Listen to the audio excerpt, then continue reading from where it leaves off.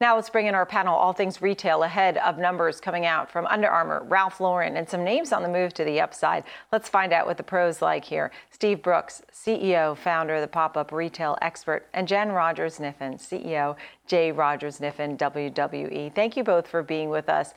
Jen Rogers-Kniffen, I'll start with you. Under Armour earnings tomorrow. You tell me, how positive are you feeling on Under Armour on a day where Baird called it a top pick? Well, I'm positive that they'll make the numbers tomorrow of the 122 billion or the 1.22 billion and the 6 cents or so a share that the world's looking for. What I'm not positive of is that going forward, they're going to be able to be a market share gainer. Because when I look at what's going on with Nike and with Hoka and with other brands that are out there like Adidas and Puma, I don't really see how they become a gainer, and I don't see how you get excited about Under Armour unless they start gaining market share again. So I think I'm less enthusiastic about the reinvigoration process than other people are. And I'm not therefore jumping up and down about Under Armour's numbers tomorrow, no matter what they turn out to be. Okay. And Steve, tell me about Ralph Lauren. It reports tomorrow as well. There were some really positive comments from Goldman Sachs about the pricing power they've seen in the company. They called it a buy. It's been obviously the outfitter of the Olympics. That's got to help for something. Ralph Lauren, tell me. Yeah, as you say, I think the share price is up 3.5% already today, and the numbers are going to look good coming out tomorrow. Things like the Olympics, Wimbledon, the US Open do give the brand a bump in terms of its recognition and so on.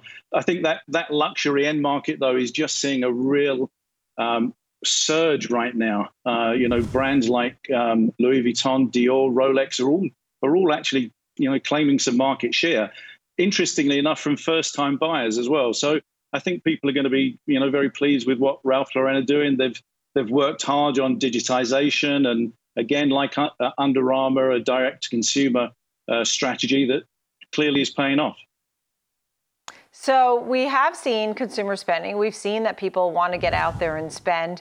I think market share is a very good point that you're both talking about here, because it's what they spend on, right? So you might have a great company, but if they're out there spending on retailer ABC instead of your company, that's problematic.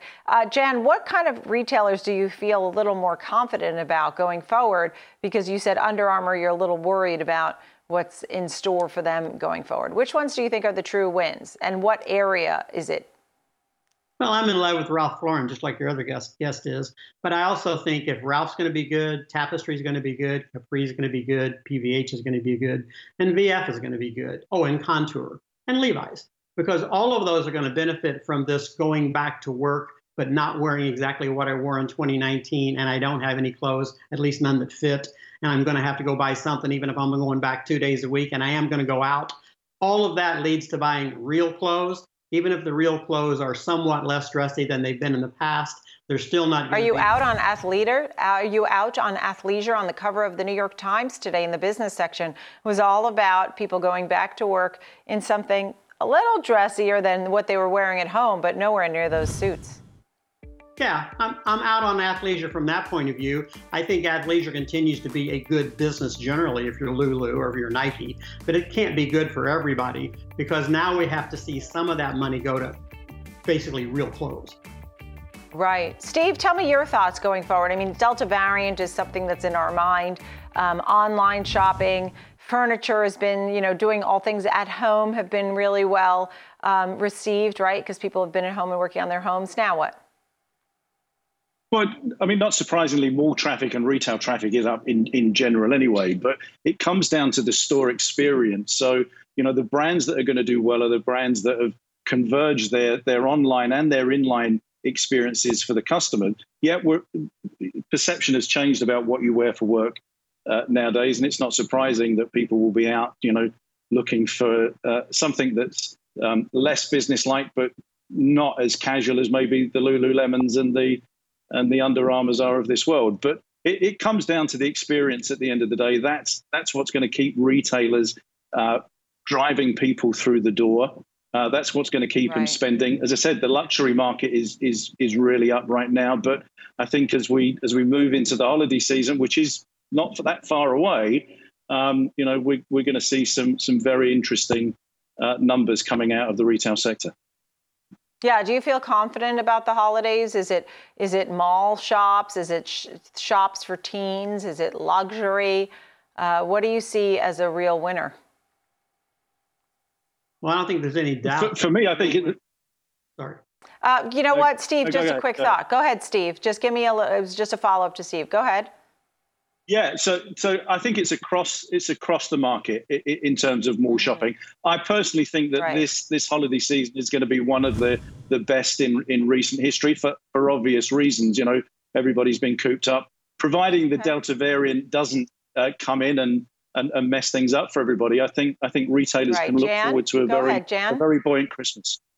Well, I don't think there's any doubt that the upper end is going to be really good, but I think everything in apparel and accessories is going to be really strong right through the back end of the year and right through holiday. And it's still going to be an even more online year than last year, even though a lot of people don't believe that. We're going to see online penetration more than last fourth quarter. So you're going to want to be a strong brand, direct to consumer, and we're going to see that be really strong right through the holiday and right through the first half of 2022.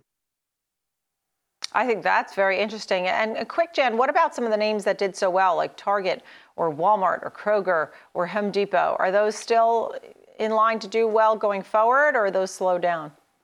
Well, you got to be a fan of the watch list, right? Walmart, Amazon, Target, Home Depot, and Costco. Those guys were big essential players. They did all the right things to improve their business during the pandemic. They're hanging on to that market share. That's why about 20,000 stores went out of business that we're not even talking about because nobody announced them. So do they continue to do well? That's my question. I know they did well so far.